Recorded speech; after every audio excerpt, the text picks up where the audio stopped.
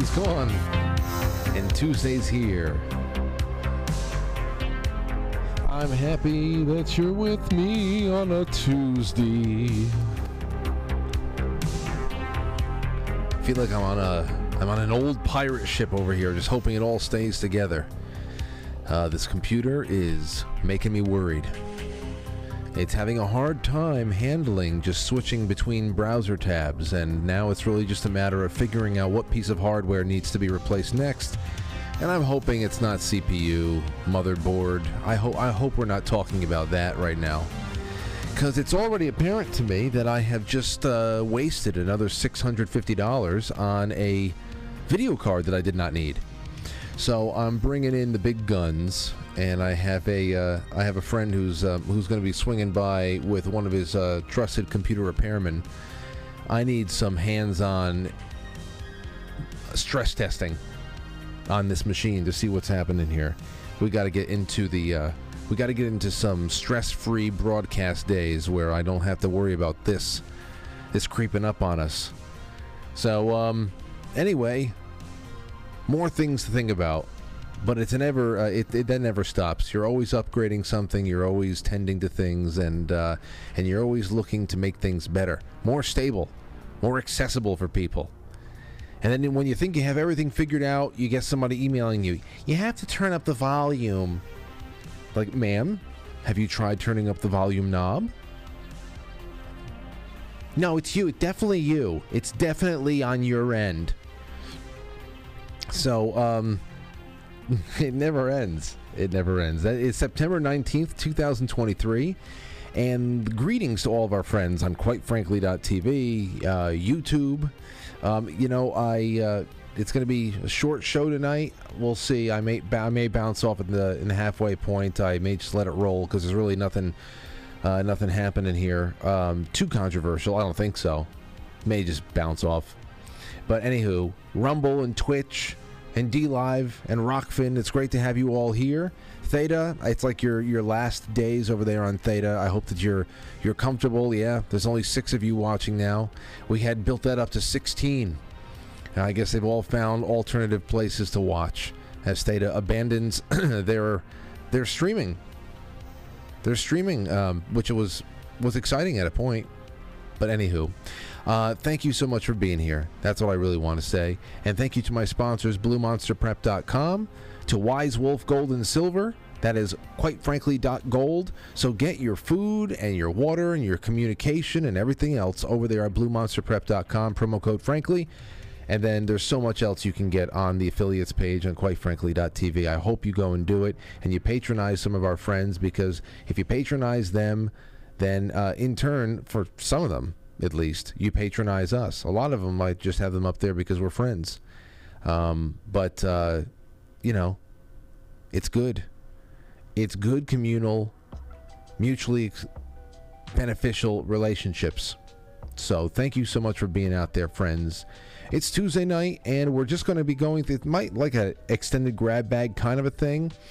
But we're going to be doing a lot of follow-up on some stuff. I have thoughts and things from last night, loose ends to tie up, and time for calls. I'm going to need your calls. Tomorrow night, we're going to be ending the week with Nick Hinton. He's got a new book. We have some personal stories about journeys and journeying through time and space and relationships, and what this kind of a quest for enlightenment does to people at times when you have to really assess the darkness that we're living through right now, and always in search of the light at the end of the tunnel. It's going to be good tomorrow night. I think a really good note to leave off on with this show until Monday, because as you know, I'll be in New England at Jay Goulel's retreat. I'll still be uploading stuff to podcasts and keeping up with you guys, and then on Sunday night on with Matt Christensen live at 9 p.m. and that officially kicks off the week, because then we're right into Monday morning again and off to the races with Rich Barris. Rich Barris comes back on Monday. It's the last Monday of September. Can you imagine that? Another month gone. Rich Barris. Then we have Nurse Penny. Penny Whitbrodt is on with us on Wednesday the 27th, and she has one heck of a near-death experience. I cannot wait to get this story on the record on this show. That is followed up on September 28th with another show about the afterlife and proof of heaven. That's Dr. Eben Alexander. He's on with us taking calls and all that good stuff. And then we're knocking on the door of October. Mike Williams, Sage of Quay, is coming back for part 2 of the Beatles conspiracy. Any kind of story, questions and comments that we had from that hour that we spent with him last month, I wanted to bring him back as quickly as I could to just get a second part on that and then expand into new topics if we have time. Then we're going to do a wonderful night of history with Incredible History. That's the name of the account on Twitter. That's going to be a good one. We've got Alaric the Barbarian coming back in early October to do Columbus Day and talk about the age of exploration. Kim Russo, Psychic Medium. Greg Carlwood will be back on October 26th. I think on October 27th, that's Friday, October 27th, I think we're going to have Sal Greco in studio. I think he's going to be in New York. He's coming in studio on the 27th. That should be fun. We'll just be talking about growing up in New York, NYPD stories, all types of weird stuff. It won't just be about Eric Adams. I have a lot of questions. It'll be a really chill night. He also said that he wants to come back to New York in December with Roger Stone. Can you imagine if Roger Stone is sitting in this studio in December? What would you want me to ask him? What would you want to talk about? That would be an unusual amount of heat on this building if that's the case. If that's the case, I will keep it a secret until the last moment. But just throwing it out there. Can you imagine? All right. Well, that's all I have in the opening announcements over here. I hope that it was pleasurable for you, as pleasurable for me as it was for you. All right. Good movies on QuiteFrankly.tv last night. I couldn't even believe how long it's been since I've seen LA Confidential. Good movie. Really good. But that was on last night. I hope many of you enjoyed it. I know some of you did. I saw it. But here we go. Into the grab bag. The first one up is from the New York Post. And here it is. This you want to talk about a smarty pants. A real smart guy. Chicago mayor proposes a city-owned grocery store, or plural, grocery stores, as Walmart and Whole Foods are leaving the city because, of course, they are being looted constantly. And as they exit, they are leaving behind, as the new mayor calls it, food deserts. Food deserts. Now, that is a smart man right there. I bet he came up with that term all himself. I feel like it's like a food desert in here. Every desert is a food desert, you ninny. My gosh. Chicago Mayor Brandon Johnson said he wants to open city-owned grocery stores to serve neighborhoods that have become food deserts after 4 Walmart stores and Whole Foods closed. So anybody who sells food has abandoned ship in Chicago because they are being raided by people who are just, I don't know, I like, even they are unfit to walk into a store.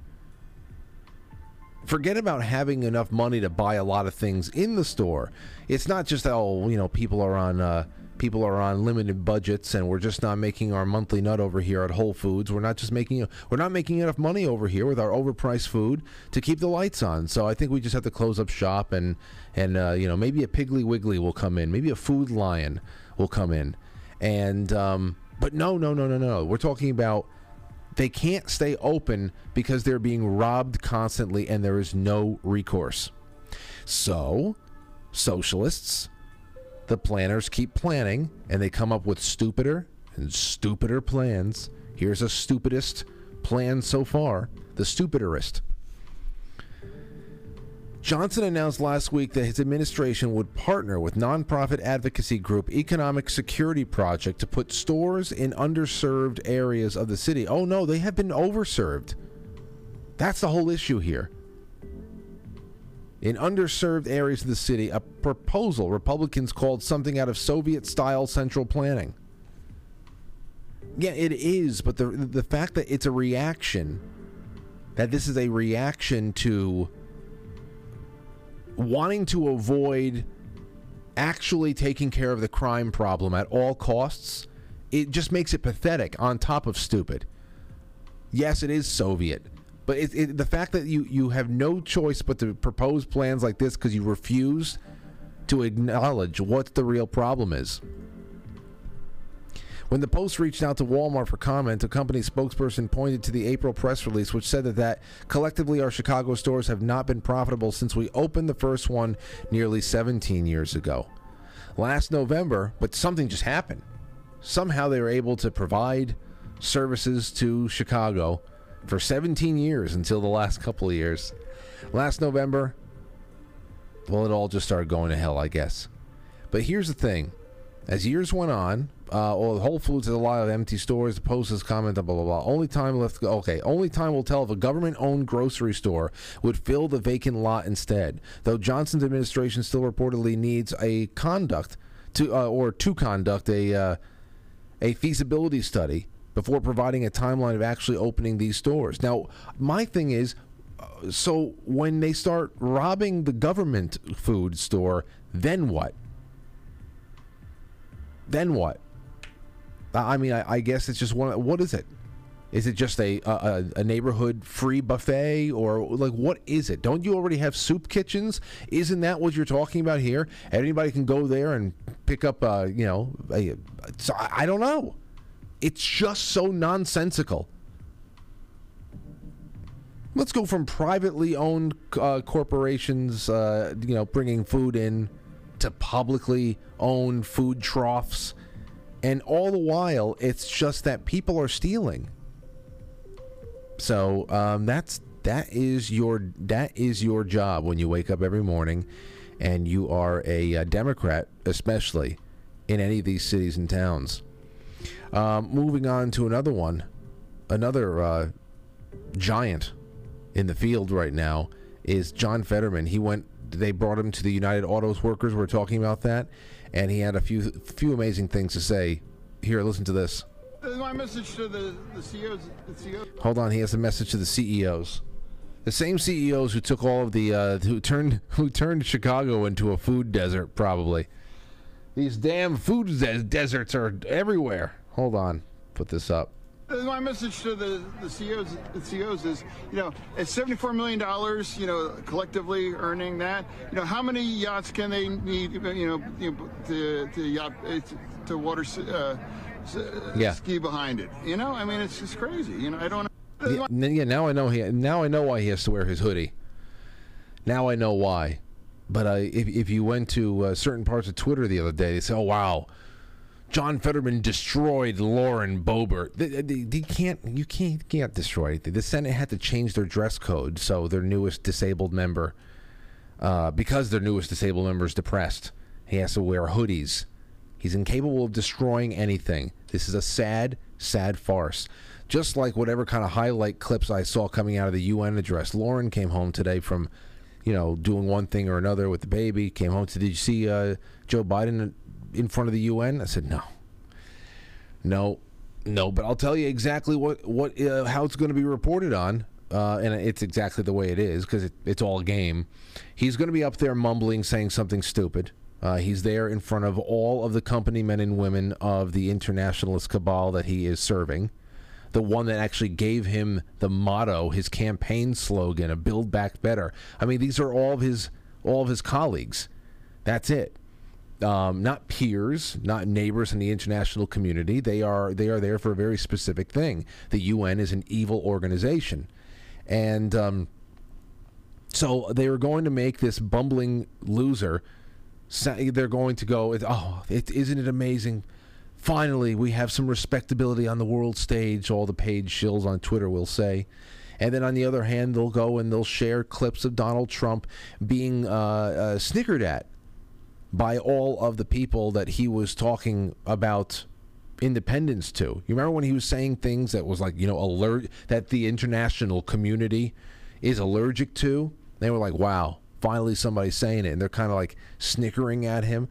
Of course, those same people who think that Joe Biden did a sensational job mumbling to all of his friends out there were saying, at least he's not being laughed at. We were a laughing stock, because they don't understand why.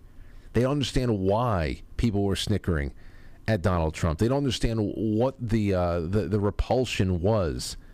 People are so stupid. And that's why there's I think that's what is most depressing about things. The more you learn, the more you read, the more you go back in time. Not talking about the more BitChute videos you watch or anything like that. I'm talking about the more you really educate and you're going through all different. I mean, it just, the more you take in, the more you realize there's no conversations to even have. You're so far away from being able to have a conversation with people who think this way and watch all this stuff and think that there's something to it. You're so far away from that. I think that's the worst part. That usually when I'm in a situation where there's like people around that are, especially if they want to get confrontational, I try to just move on to another topic. Let's talk about baseball or whatever. Let's just get away from this. There's no talking. There's no talking. And it's across the board. It's not just, it's people who think that they're, conservative too. Nobody understands. Nobody on that mainstream level understands. And that's what this is all tied into. This ridiculousness from John Fetterman. That's why I avoid this.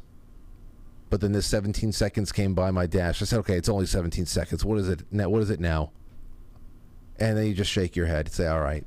And then I got 47 seconds of this debris field that was found supposedly with the missing fighter jet, the F-35. Take a look at this, please.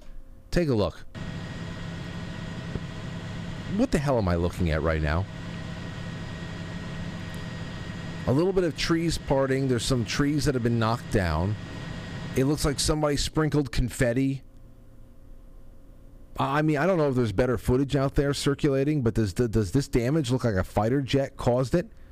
Obviously, it wasn't loaded with explosives, but was it not loaded with fuel? And the debris field, like I said, looks like somebody sprinkled confetti around there. Did the jet? Is the F-35 designed to atomize upon impact? What the hell is this? What's it supposed to be?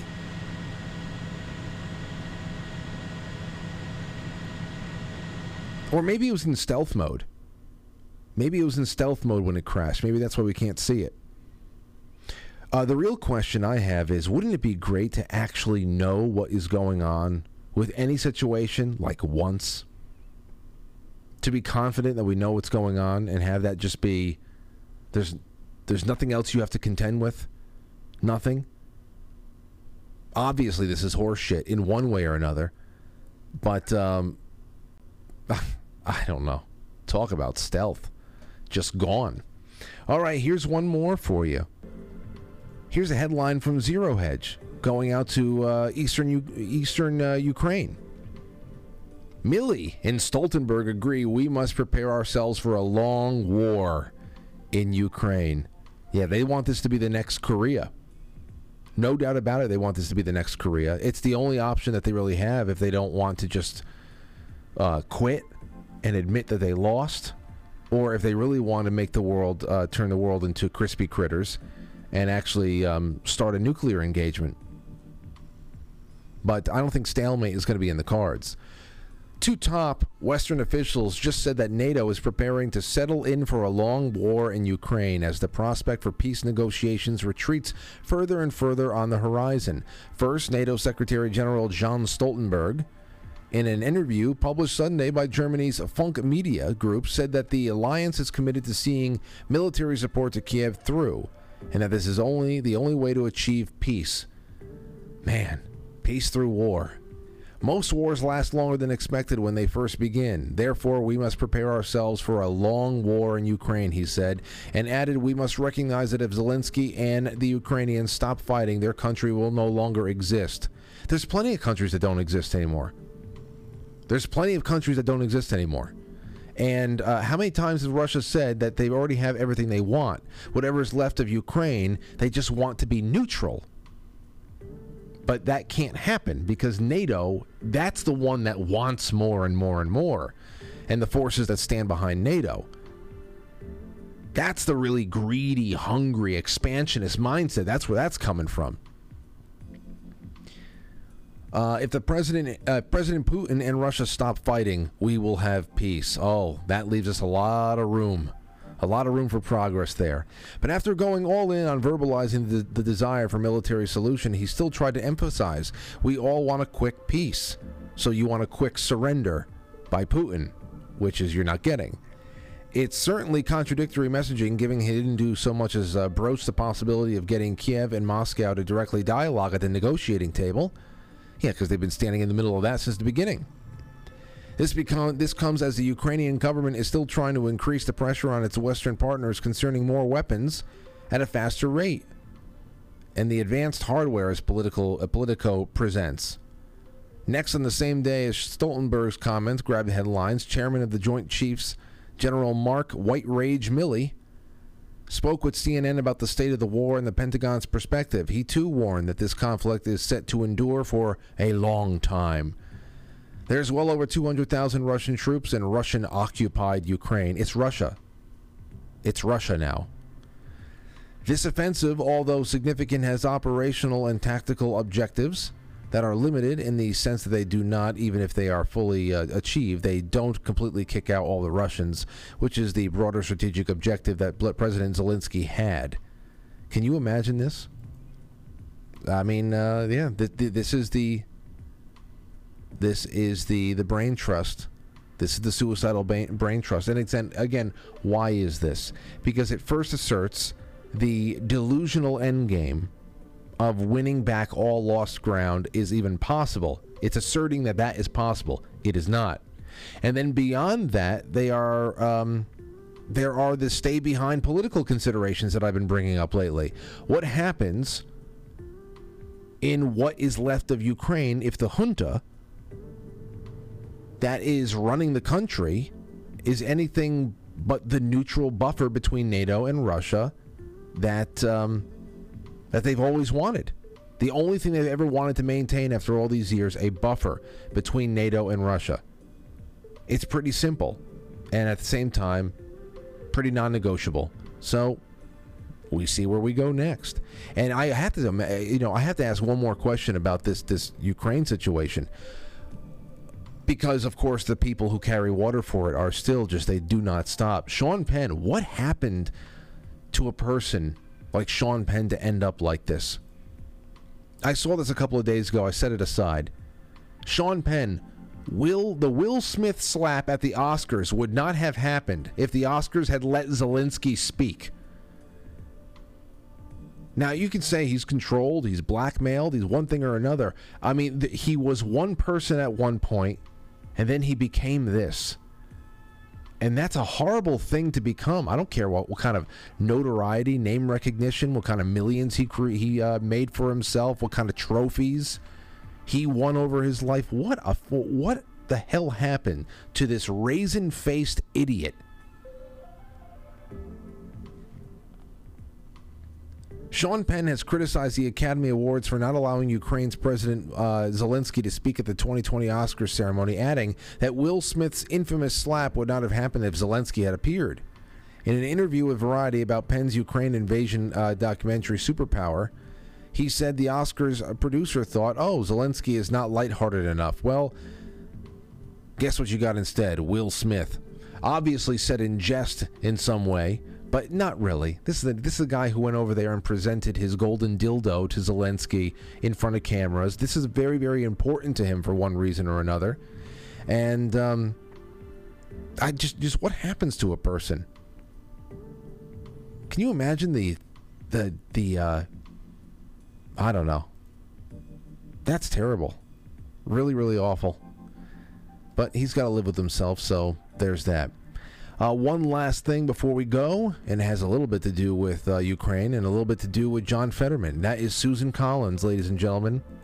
Susan Collins from Maine jokes that she will wear a bikini in response to the Senate getting rid of their dress code so that John Fetterman could look like a homeless man from Midtown Manhattan. Here's a question for you at home. You can call in with whatever you want tonight, but here's a burning question for you. Would you rather get nuked by Russia or lay eyes on Susan Collins in a bikini? That's a serious question. Would you rather be incinerated by Russia in a nuclear exchange, or would you rather lay eyes on Susan Collins in a bikini? You think that over. Don't rush. Think it over.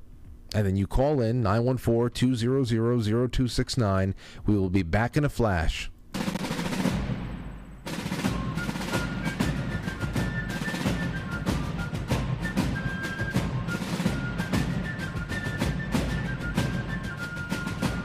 You let one ant stand up to us, then they all might stand up. Those puny little ants outnumber us 100 to 1. And if they ever figure that out, there goes our way of life. It's not about food. It's about keeping those ants in line. That's why we're going back. Does anybody else want to stay? Let's ride!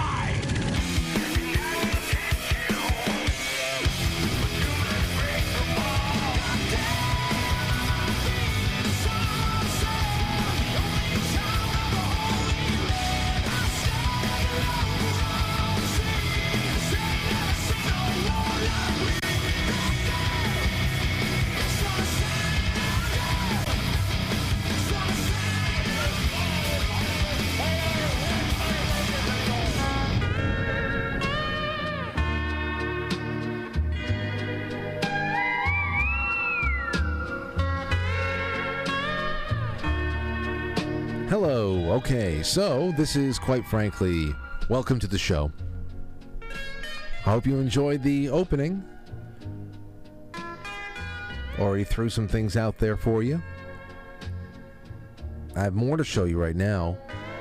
Before we go anywhere, I would like to just remind you of all the open threads that I hope that you go and put your 2 cents into over the course of the next couple of days, especially while I'm away, because when we come back, I'd love to jump into some of these. But on quitefrankly.tv, if you go to the forum tab up top, we have a few there already. Today I added this. What is the greatest compliment you have ever received? That was added today at around 11 a.m. So these are compliments, things that somebody paid you that are they were like almost life-changing, or at least heart-stopping. Then I have a lost and found. Could you share some stories with us of losing something and finding it years later? Now, there's already a couple of really amazing entries in there, but I would love to get a dozen more. This one is going to be pushed out across all my socials over the next couple of days to try to kickstart this in preparation for October. But paranormal military stories. We have a lot of men and women out there who have served, both in active duty, home and abroad. Paranormal military stories. Are you a military vet and have had bone-chilling paranormal experiences during active duty, especially in war zones or on foreign soil in general, wherever it is, back at base, at home, it does not matter. Let us know what you got going on there. Paranormal military. And there's more coming, but there's also, I always keep the reoccurring and recurring dreams repository pinned up to the top as well. And for a while there, I've also put some strange food preferences and hacks and combinations there too. And that's been a really fun one. There's 83 there now. Let me go to the last page and see what people have added there on food hacks and strange combinations. I haven't seen this in a while. Listen to this. Corona Pop says, my great-grandmother used to make... Hold on, sorry. My great-grandmother used to make veggie burgers, as they originally were, a burger made of veggies. I kind of resent the fake meat veggie burgers that give the original thing a bad name. She'd take any vegetables from the garden that became ripe early. There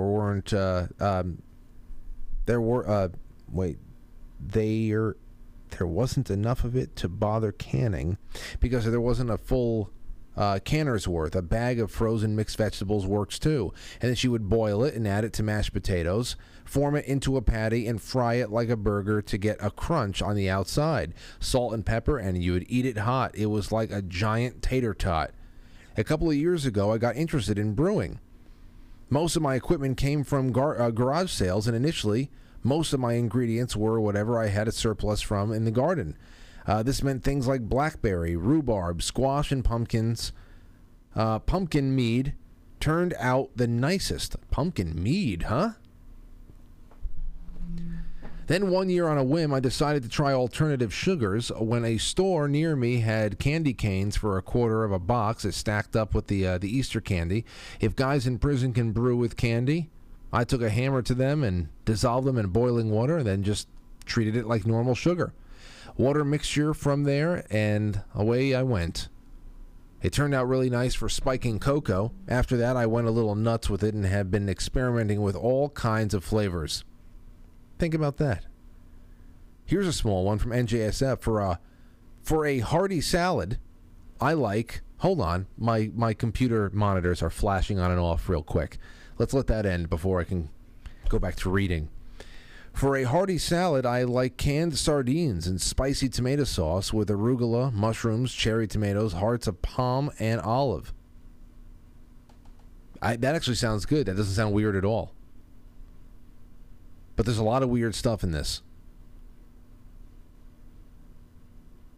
There's a lot of weird stuff in this, and you should go and check that out. So yeah, that's one thing I wanted to do. Going back to the F-35, I did reach out to my buddy who lives in Charleston. I asked him. I said if he saw the F-35, and he said yes, I was the pilot. So mystery solved. He was the pilot. He is a pirate. Anywho, here's another one for you. I got 2 people that responded about the F-35. Both are in a position where they would know, and they are on, well, you'll see. Howdy, Frank. I'm not sure if you covered the news story regarding the F-35B that went missing post-ejection and subsequently crashed and was found.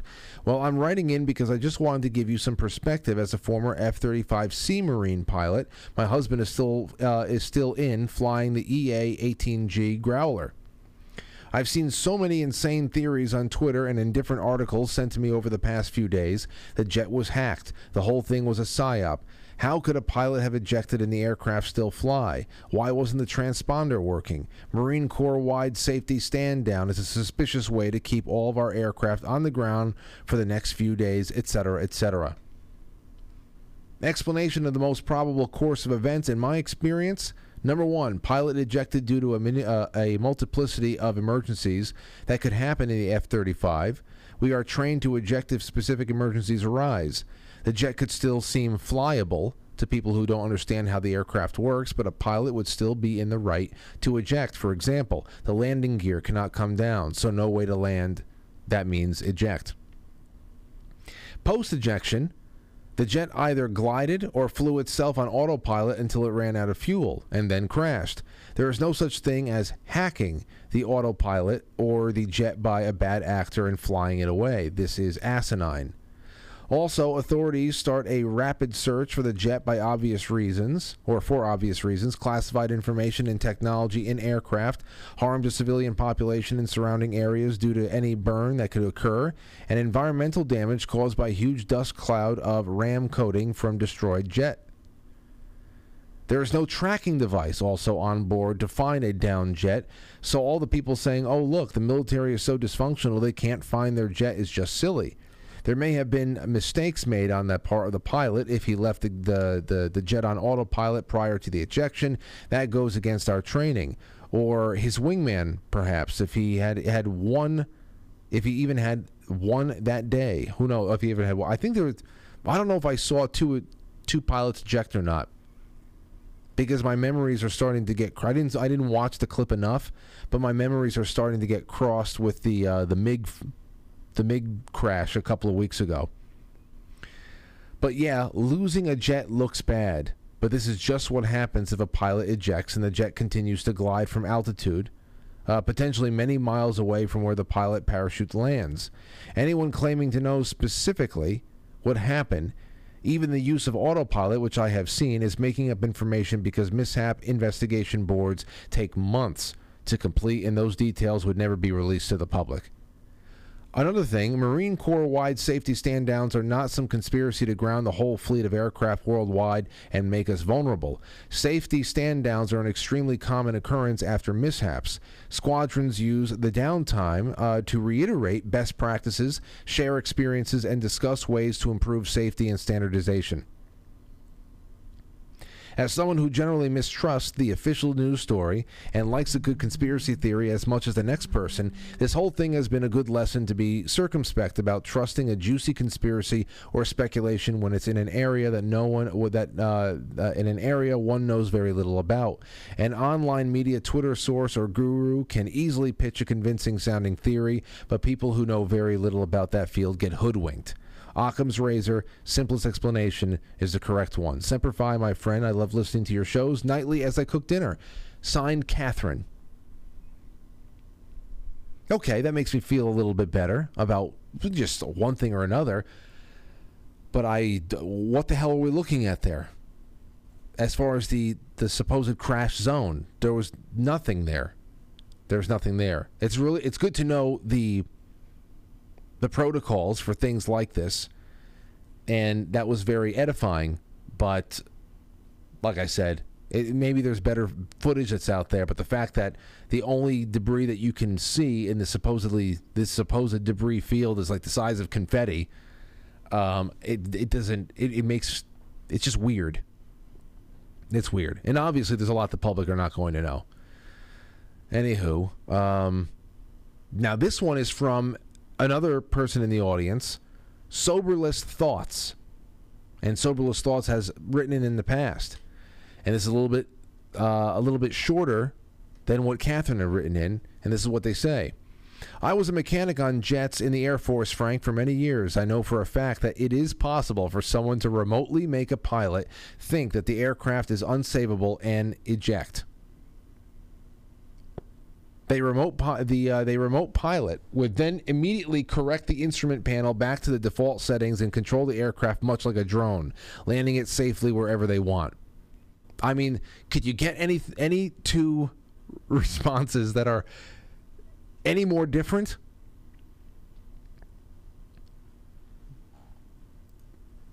And then again, too, these are largely anonymous emails that come in. And I'm throwing it out there just for conversation's sake. But I'm just going to have to take everybody by the word that they are these mechanics. They are pilots. But Catherine says that the whole taking things over is nonsense.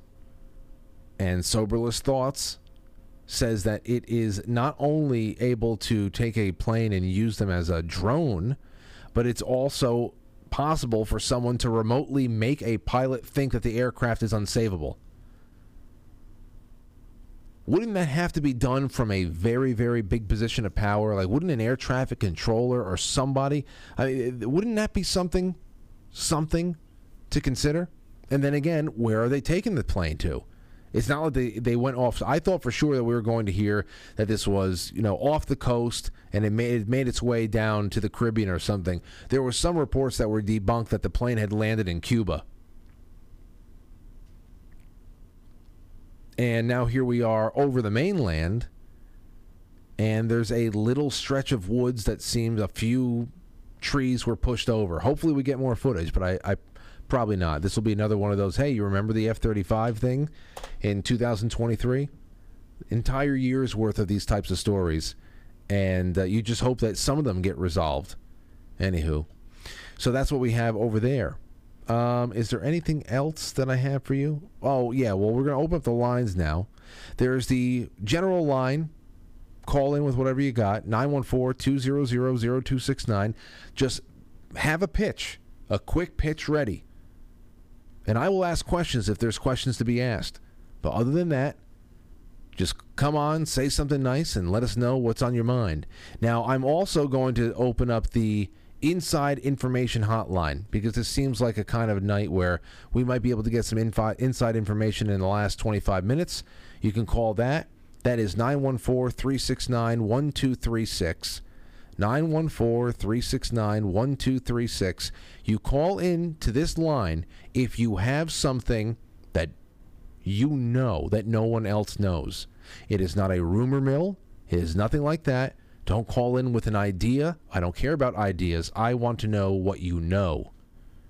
And you can use a fake name, whatever the hell it is. It could be a total LARP, but call in with something that you know, that you've seen, you've proven, you were in a boardroom for. We want to see the darkest, deepest, most amazing things that you've got. That's 914-369-1236, especially if it's something that we need to know quickly. All right, let's take a call. 216 is on the air. What's going on there, sir? Frank, wanted to call about the fighter aircraft that was taken over. Go ahead. Now, do you have any hands-on experience with this? Are you in the Air Force, the military? I am not. Okay. But I have researched thoroughly, without question. Okay. Field McConnell, since Pilots for 9/11 Truth, he is a well-known fighter pilot. He exposed the Able Danger operation that was going on. He put out the information, must have been like 2008, 2009. There's something called an uninterruptible autopilot on all aircraft since the mid-70s. So immediately what comes to mind is you can have hijackers for the 9/11 event, since you can't take over a jet if they don't want it to be taken over. There's a specific chip on all jets that allow them to take control anytime they want. And it goes right along with the MH370. Remember how that plane was missing? Yeah, the Malaysian flight? Yeah, the Malaysian one, exactly. That's all nonsense. They know exactly where the plane was, because jet engines have a connection at all times. They know the amount of hours that engine is running and exactly where it is. So the concept that they lost this jet is complete nonsense. The jet was obviously hacked. There's information coming out that plane landed in Cuba. And just like you talked about with the debris field, there ain't no fucking way that's the debris field for that jet. Hey, you know what? It reminds me of... Yeah. No, I know. It reminds you of Shanksville, right? Exactly. That's exactly right, Frank. I know. It's exactly what I thought. I said, what is this now? Okay. Well, hey, whatever happens, and thank you for the call. A really good call, and we'll see what response comes to that. Whatever it is, the video that we just watched together, that's either the worst angle, the worst footage that they could muster in 47 seconds. I don't know. I mean, you have an aerial view. You have an aerial view of a fighter jet crash in the Carolinas, and you can't pick up an engine. There's no evidence of what. Obviously, it wasn't loaded with explosives, but still, it's a fighter jet, and it's full of fuel. Where is it? Where is it? So, who knows what comes out? But still have that to lean on. 817, you're on the air. Who's this? Frank, this is Ed. Hello, Ed. Hello, man. It's been way too long, man. It's been like probably over a year since we've chatted, man. Well, the year has passed. It'll be another year before you know it. What did we talk about last time?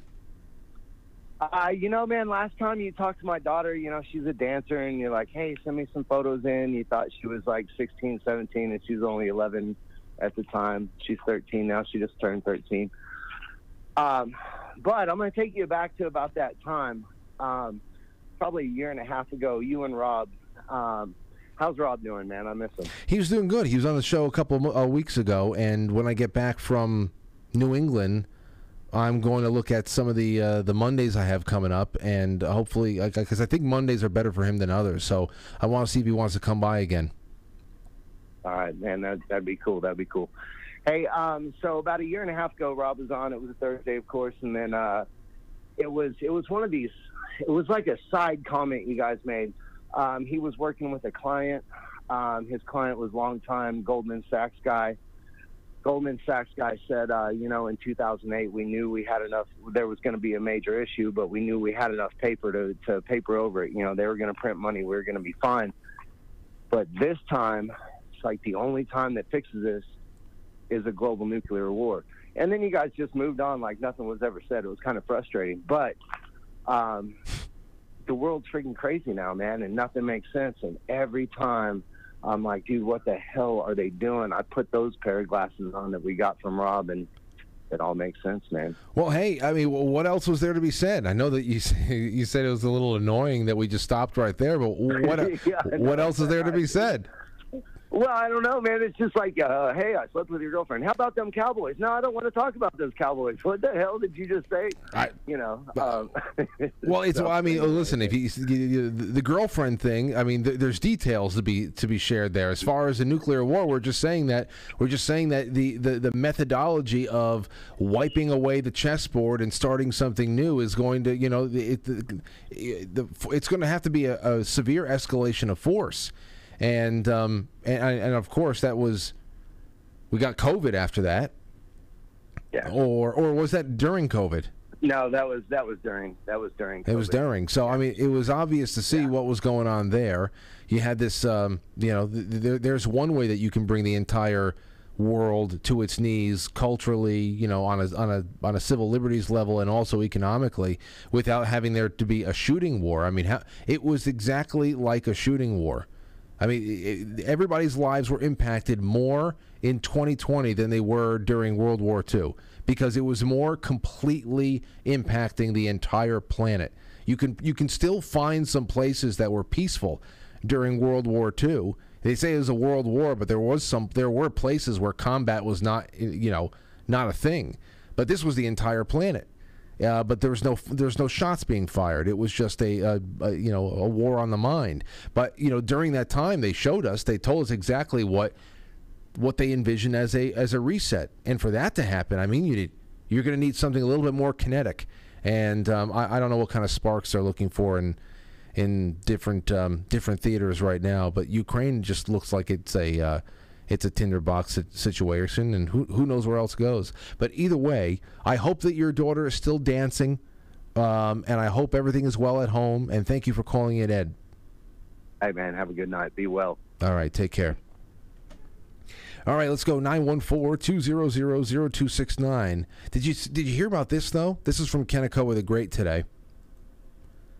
The Biden administration has appointed James Clapper, John Brennan, and Paul Colby, former intelligence officials, to a DHS Homeland Intelligence Experts Group handling national security issues.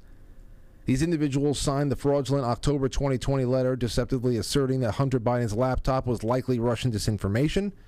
This falsehood significantly impacted the closely contested 2020 election, decided by a mere 44,000 vote margin in Georgia, Arizona, and Wisconsin, while Select Intelligence, even though the one did not impact the other, that's what it always comes down to. What do all of these stories really do? Obviously, when something is really fleshed out, the Hunter Biden laptop thing, if that is discussed with any seriousness in 2020, yes, Joe Biden's campaign, if you want to call it that, would hemorrhage even more support. But that is not the tipping point. Do you think it was that competitive of a race? It wasn't that competitive of a race. The reason why they inundate you with all of these insanely contrived scandals is because to the average sucker out there, they see these scandals, they internalize them as real, they see chaos in the ranks of their opponent, they see stability on the other side, where they're just cool, calm, collected, and they're working for the everyman. So they have this projection of chaos where there is none, that's just been drummed up out of nowhere, and they just want to make people look like they're subhuman. The other side is always on the cutting edge of one thing or another. And then when they go and they take an election, then that is just something that psychologically supports that the election is legitimate for the average person out there. And there's far more average people who don't look into this stuff than there are us. I mean, obviously we're growing in number, and that's great because the more the merrier. But for the longest time, it makes you wonder just how bad the elections have always been. We've asked that question out loud plenty of times. But that is what the real game plan for all this nonstop inundation of contrived scandals are. Especially this last week where now everybody has a sexual accuser again. Everybody. You know, the scandals are there for the everyday lollipop sucker to say, wow, well, yeah. Well, you know, toward the end there, you know, Donald Trump really had problems. No, he didn't. No, he didn't. And Joe Biden really got strong at the end. No, he wasn't. No, he wasn't. It just makes the result feel believable to anybody who actually trusts the people who are putting the scandals out there. So, but of course, that's an easy level of psyop to shake off. That's an easy level to realize that, oh, this is all nonsense, because you start recognizing patterns and timing. Just like when Google, everybody started getting all the Google search term results for Black Lives Matter that spiked through the roof in 2016, in 2012. Every 4 years, Black Lives Matter spiked, and then it disappeared for 4 years. Every election year, Black Lives Matter. Things like that, these are patterns that you see. They're the easiest ones to shake off. Then you go deeper levels, of course, and there's that. But anyway, why select intelligence officials who intentionally spread disinformation to sway a U.S. election for a role in the DH expert group tasked with national security? Shouldn't they be losing their security clearances, Kanakoa the Great asks. John Brennan, James Clapper, Paul Colby, incredible. Losing their security clearances. They should be in jail for multiple lifetimes. My only question I have for you at home to mull over in your private time is, have they been brought in to cover up something that has already happened? Or have they been brought in to prepare for a cover-up that will be necessary over the next 14 months? That's what I want to know. All right, let's take a call. I got a call from Jim from Maine. I think this is Jim Zell. What's going on, Jim? Hey, Frank, if you hold on 1 second, I think I can get my brother on here real quick. Oh, we got the brothers showing up. All right. Yeah, hold on 1 second. Frank, I'm here. I've got. You hear us? Hello, Zells. Hey, Hey, Frank. How you doing? Doing okay. And Frank, I just wanted to. You're probably aware of the documents that were dumped yesterday regarding the Delphi murders. Were you familiar with that case? Yes, I was reading through it. In fact, I actually sent that over to Mike King at Profiling Evil too, and he offered to come on the show sometime soon for a quick hit on it. But you want to talk about that right now? It's up to you. The documents are available that were released, and it's about 136 pages that were released. And you know, I've always heard of the Delphi murders. I've never really looked into it too much. Other things, other cases, but just to give a quick breakdown, there were two girls that were hiking on a day off from school in I believe it was Indiana. At Delphi, Indiana, yeah. Yeah, where on the trail, you know, when they went to be picked up by their parents, they never appeared, and they were murdered. And during the investigation, there was one thing that popped up right away, is that they never released how the girls were murdered. That's a gigantic red flag. Mm-hmm. You know, as far as what my brother and I have looked into over the years. So the case went cold for about 5 years. They eventually made an arrest not too long ago. A guy's name is Richard Allen. And he's the guy that they said was in the general area. They found some evidence possibly linked to the case at his home. So he's in jail right now. But the defense just leaked these they opened it up, 136 pages of what the police did not divulged to the public about how these girls were murdered, and it was ritualistic. Oh, absolutely. By nature, and when you read the documents, they're coming with receipts. They're coming with facts about how the sheriff's office and the investigators intentionally kept back investigating the ritual aspect of it by the Odinites, which is the Norse god, the cult that's out there. They intentionally did not look at that angle. No, and here's the other thing. Here's the other thing too, guys. Just to put it out there and we had spoken a little bit about this in private, but and Frank, you're right. It's right out of True Detective season 1 about the placement of sticks, the adorning of the victim's head with deer antlers, all this, the positioning of the body. It's all very ritualistic. It's straight out of True Detectives. Now, just to give you, this isn't just like a dump by the defense team. They're trying to get a Franks hearing. A Franks hearing is when you're trying to prove that there's been lying, that people lie. Cops lied in their investigation. That's what they're trying to do, and judges don't take kindly to attorneys that do this, because you better have strong evidence because judges and prosecutors, they work together. So you can't just come out there just to say it, to help your client. You better have proof.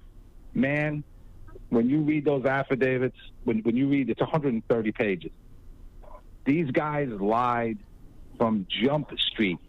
They knew the crime scene. See, that's the thing. Nobody knew. They didn't say how the girls died. They didn't talk about the crime scene at all. Everything was under seal, so nobody had any idea. Now you know. These cops lied straight from Jump Street. They told the defense, "Oh, we had a professor look at the pictures of the crime scene. He said this was not a cult. This had nothing to do with Odinism. Wow. Nothing." And then the defense team goes, "Okay, what's the professor's name?" "Oh, we forgot." "Oh, you forgot the professor's name." Wait. Your investigation. That's for real? That's for real? They said that they... That's a fact. And what also is a fact is once they steered the investigation to Richard Allen and no other suspects, especially with the ritual angle, there were 3 other cops who they mentioned by name in the affidavit that kept up the investigation on the ritual side of things. And they found connection after connection after connection, and they reported back to the task force. These 3 cops are mentioned by name, and they said, "You have to look at this. We found connections with Odinite groups that were in Delphi and in another town, and they linked together, and they're connected to the murder." These 3 cops kept up the research while the task force refused to listen to them. They have no forensic evidence on Richard Allen at all. There's no DNA at all. These guys, and they lied to even get the search warrant to search his house that they used to arrest him. They lied to get the warrant. This is not only are they going to get this, they take this guy out. And wait. Say repeat what you just said there. You broke up. You said not only are what? Not only are they going to get the hearing that they're looking for, unless the judge is the killer himself, Richard Allen is going to be let out. Even if he did it, the cops cannot do what they just did. It is outrageous. The question is, why did they do? Exactly. That was the question I was waiting to ask. And Frank, you know what some of that question is? One of the Odinites that were looked into by the other cops said they knew powerful people in their community. So my hunch is that one is that you have powerful people in that community who practice Odinism. Number 2 guards who are in the correctional facility where Richard Allen is being kept and that they've been around him the whole time, are Odinites. They were wearing patches on their uniforms in front of the defense attorneys who took notice and then stopped wearing the patches when they figured out what the defense was going to do. So you have guards that are guarding Richard Allen who are actually in the Odinite cult. So even his guards... You can't make that up. The correctional guards in the jail where Richard Allen's being held. The real question here is, now this makes you wonder how many people from town or neighboring towns have gone missing over the last however many years. How many of them have been gone missing and never found again, or found in some way, or I don't know. This makes you think that everybody from the guards there to the police, everybody's in the know, everybody is at least running interference. That means that there needs to at least be a loose enough affiliation that they would feel loyal, some kind of loyalty or compulsion to go out there and to mess with the crime scene in such a way that it would actually let a killer go. It's frightening as all hell, but of course this is a theme that we talk about all the time when cases like this are brought into public eye. That it's usually not just a matter of a killer and his or her victim. It's usually about a supporting network around it that facilitates this and allows it to be an ongoing thing. This is a perfect example of what you just said. This case, the Delphi murders. What they did is a great example because people are going to lose their careers over this, or worse. That's how bad it is. It starts off bad, and by the time it gets...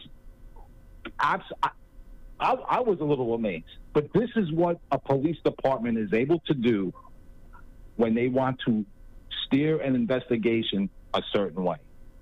It could be different murders or different, it doesn't have to be a cold murder. It could be something else. But if the police want to steer it from a certain angle, they can. Everything gets put under seal. They can just not look at a certain angle and just focus on something else, especially if in the town there are people or that they're close to or that they know powerful friends, and they don't want to jam them up, so they'll steer it away. It happens all the time in a lot of different cases. The Ramsey case is a great one. As everybody knows, me and my brother, sex rings were involved. The Boulder police will say, yeah, we looked at that. There was nothing to it. There was nothing to it. We found 20 years worth of sex rings in that town and the surrounding area. What the hell are you talking about? But you push them on it, what do they say? We can't talk about an open investigation. So you don't get to see what they've done. You don't get to see what evidence they've collected. It's not open to public scrutiny. But what in the Delphi case, now it is. You get to see all the steps they've done and all the lies they told. And the authorities in the town kicked out the FBI who were trying to assist them. When the defense team contacted the FBI behavioral unit, they asked them and said, hey, is there anything, that's maybe cultish with this case? And they said, oh, yes, it looks like a Norse cult is involved. And they said, oh, that's funny. The authorities told us that you guys didn't say that. So the investigators basically lied about what the FBI originally told them. That said, yeah, there's a cult involved in this. Well, let me ask you. The defense team was lied to. Let me ask you something that you guys may have picked up, have some ideas from over the years. And as I have to wind down this broadcast for band practice, I'm kicking myself for having to do that. But unfortunately, that's what I have to do right now. But in all of your years doing this, when you start coming upon these powerful circles or these powerful people, like when you say that there are powerful locals, there are people of great power and influence locally. If you're talking about a smaller town, a mountain town, when you talk about powerful influence, what can that possibly be? Just the just the richest man in town, or are we talking about people of significant power outside of the town who just happens to reside there, or are they connected to some? Like, what does that mean? I can't imagine that just like a local city council member is going to make people quake in their boots just because they're a city council member. It's got to be power and influence that's attained beyond the local government structure. It's most likely you're talking about the wealthy of the community, the powerful in the area. That's when these problems start. It's not like, a councilman may feel like in certain cases that he can get away with it because of who he knows, but that's how it works. But when you're talking like chiefs of police, like Nebraska, Franklin, right? Chief Wadman, he was involved in it. But it was a who's who in Omaha. There were hundreds of people accused in that case. It was much bigger than what you read about online. It was many more victims, many more accused, and it was a very, very powerful people. I'm assuming in Delphi, you have people in the community. There are very wealthy people, powerful people there. Maybe certain business owners, and they've been doing this a long time.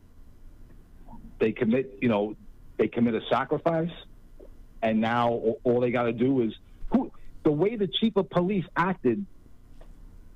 I would not be surprised if he's an Odinite. I wouldn't doubt it. That would not shock me in the least. It wouldn't surprise me. At the very least, he would just know how bad the infestation is, and just wants to keep his head on his shoulders. It's either one or the other. It's either he knows just how surrounded he is, or he's part of it. Yeah, either this guy is part of it, or there's a tremendous amount of fear, and he has to do it because he's gonna lose his job over this. I mean, if not go to jail. I mean, never mind they hid evidence, exculpatory evidence. You cannot do that during discovery. You cannot keep evidence from the defense that can get a suspect out of jail. Yeah, it's brutal. But that's the case everybody should be following. The Delphi murders, Richard Allen. Just broke yesterday. The documents were just released, yesterday evening or something like that? Yeah. Yeah. And it is absolutely insane reading. And Frank, yeah, it is straight out of True Detective when they break down the crime scene and what the crime scene was like in the memo. Yeah, out of all documents I've ever read, it actually reads like a novel. Yeah, that's true. Yeah. Well, thank you. I highly recommend your audience look that up. Well, let's keep it. Let's keep an eye on it, because I'd love to have you guys back for a update on this and anything else, and whatever we pick as subject matter going into the fall and the winter. Absolutely, sounds good, Frank. All right, guys, be good. Okay. All right, Frank. Take care. Yeah, there you go, Herb. That's it. Here's the scene from True Detective, from season 1. Listen to this. This is going to happen again. Or it's happened before. Both. Go on. It's fantasy enactment. Ritual. Fetishization, iconography. This is his vision. Her body is a paraphilic love map. How's that? An attachment of physical lust to fantasies and practices forbidden by society. You get that from one of your books? I did. Her knees are abraded, rug burns on her back, cold sores, gumline recession, bad teeth. There's decent odds she was a prost. He might not have known her, but this idea goes way back with him. You got a chapter in one of those books on jumping to conclusions. You attach an assumption to a piece of evidence. You start to bend the narrative to support it. Prejudice yourself. Wait and see on the ID. All right. This kind of thing does not happen in a vacuum. I guarantee this wasn't his first. It's too specific. If you haven't seen the first season of True Detective, at least, I didn't want you to see the nudity, so I made my picture-in-picture a little bit bigger, but you got to see it. And you'll see, the hanging from the trees are the sticks, the perfectly placed sticks, and of course the positioning of the body. You saw the antlers, things like that, and that is it's talking about that in this particular state with Adelphi. This particular situation, that's what I was talking about with the Zells before, and this scene came up in conversation. So maybe time for me to watch this again. Because I can watch these two are amazing in this. It really is. We should do a marathon on the network one weekend. True Detective marathon. Anyway, I appreciate you all. Let me get into the super chats and get these out and read. Jay Semmo says, how do these forced food deserts work with the 15-minute cities? Insanity. Oh boy, you're right. Oh, it's going to work very well. Nobody has time to go anywhere anymore. Just to go, I have to leave I'll be right back. I have to go steal some groceries. Be right back. Stowstube, thank you so much. Jay Britt says Sean Penn's inner self, his inner Jeff Spicoli, is bubbling to the surface. Spicoli was a little bit of a dupe, but he had a good heart. Sean Penn is a broken, twisted, sourpuss face. I don't know. Carlos Carreras, a friend of ours, works in the entertainment industry, says 1,000% Bob Barker already died in the last decade. I'd swear my life on it. To me, it's why Drew took over. This is like the Sex and the City Mandela. So that was from last night about Bob Barker. Thank you to Robert Sarnes, Porpoiseful, Captain Flint, and Sean Joe. It's been a wonderful night with you guys, and I'm looking forward to tomorrow. I have Nick Hinton on the schedule. We're going to have a good day, a good night, one way or another, full 2 hours together, and I'm looking forward to it. All right? Well, in the meantime, you know where to find me. Email me, quitefranklypodcast@gmail or protonmail.com. Please become a sponsor on the Sponsor Us tab on quitefrankly.tv or through any of the links that are in the description of this episode. I'd love to welcome you aboard. And again, if you sign up for any of the postcard tiers on either Patreon or Subscribestar, then you get the special edition Aurora birthday postcard. And if you just wanted that one for whatever, if you said, oh, I'd like to get on that, then you can go on PayPal and send a little PayPal tip, and whatever the hell you send over, doesn't matter. Just in the note, put your mailing address, and we'll get you on the list for the month of September. All right? Well, thank you for everybody for calling in. I wish we can take another hour of calls. They were really, really compelling tonight, and I had a lot of fun. I hope you did too. I just see the guys just walk through the door, guitars slung over their shoulders. They're ready to work, and so am I. All right, bye-bye. I'll catch you on the flip side.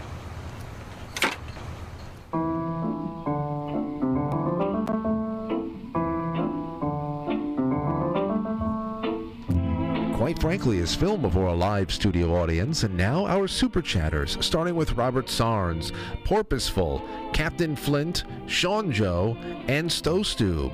And over on QuiteFranklySuperChat.com, Stowstube says, brainstorming, Frank.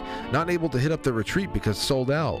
But would you like to, we will be there in spirit and support. Televised Frank Dunk for 1 minute receives a $500 gift. I repeat, 2 of the Quite Frankly hosts and, hold on. I'm going to have to read this tomorrow, Stowstube. This is too good to be rushed right now. Oh boy. What are you doing? We'll do this tomorrow, I promise. Okay, I'll see you guys later.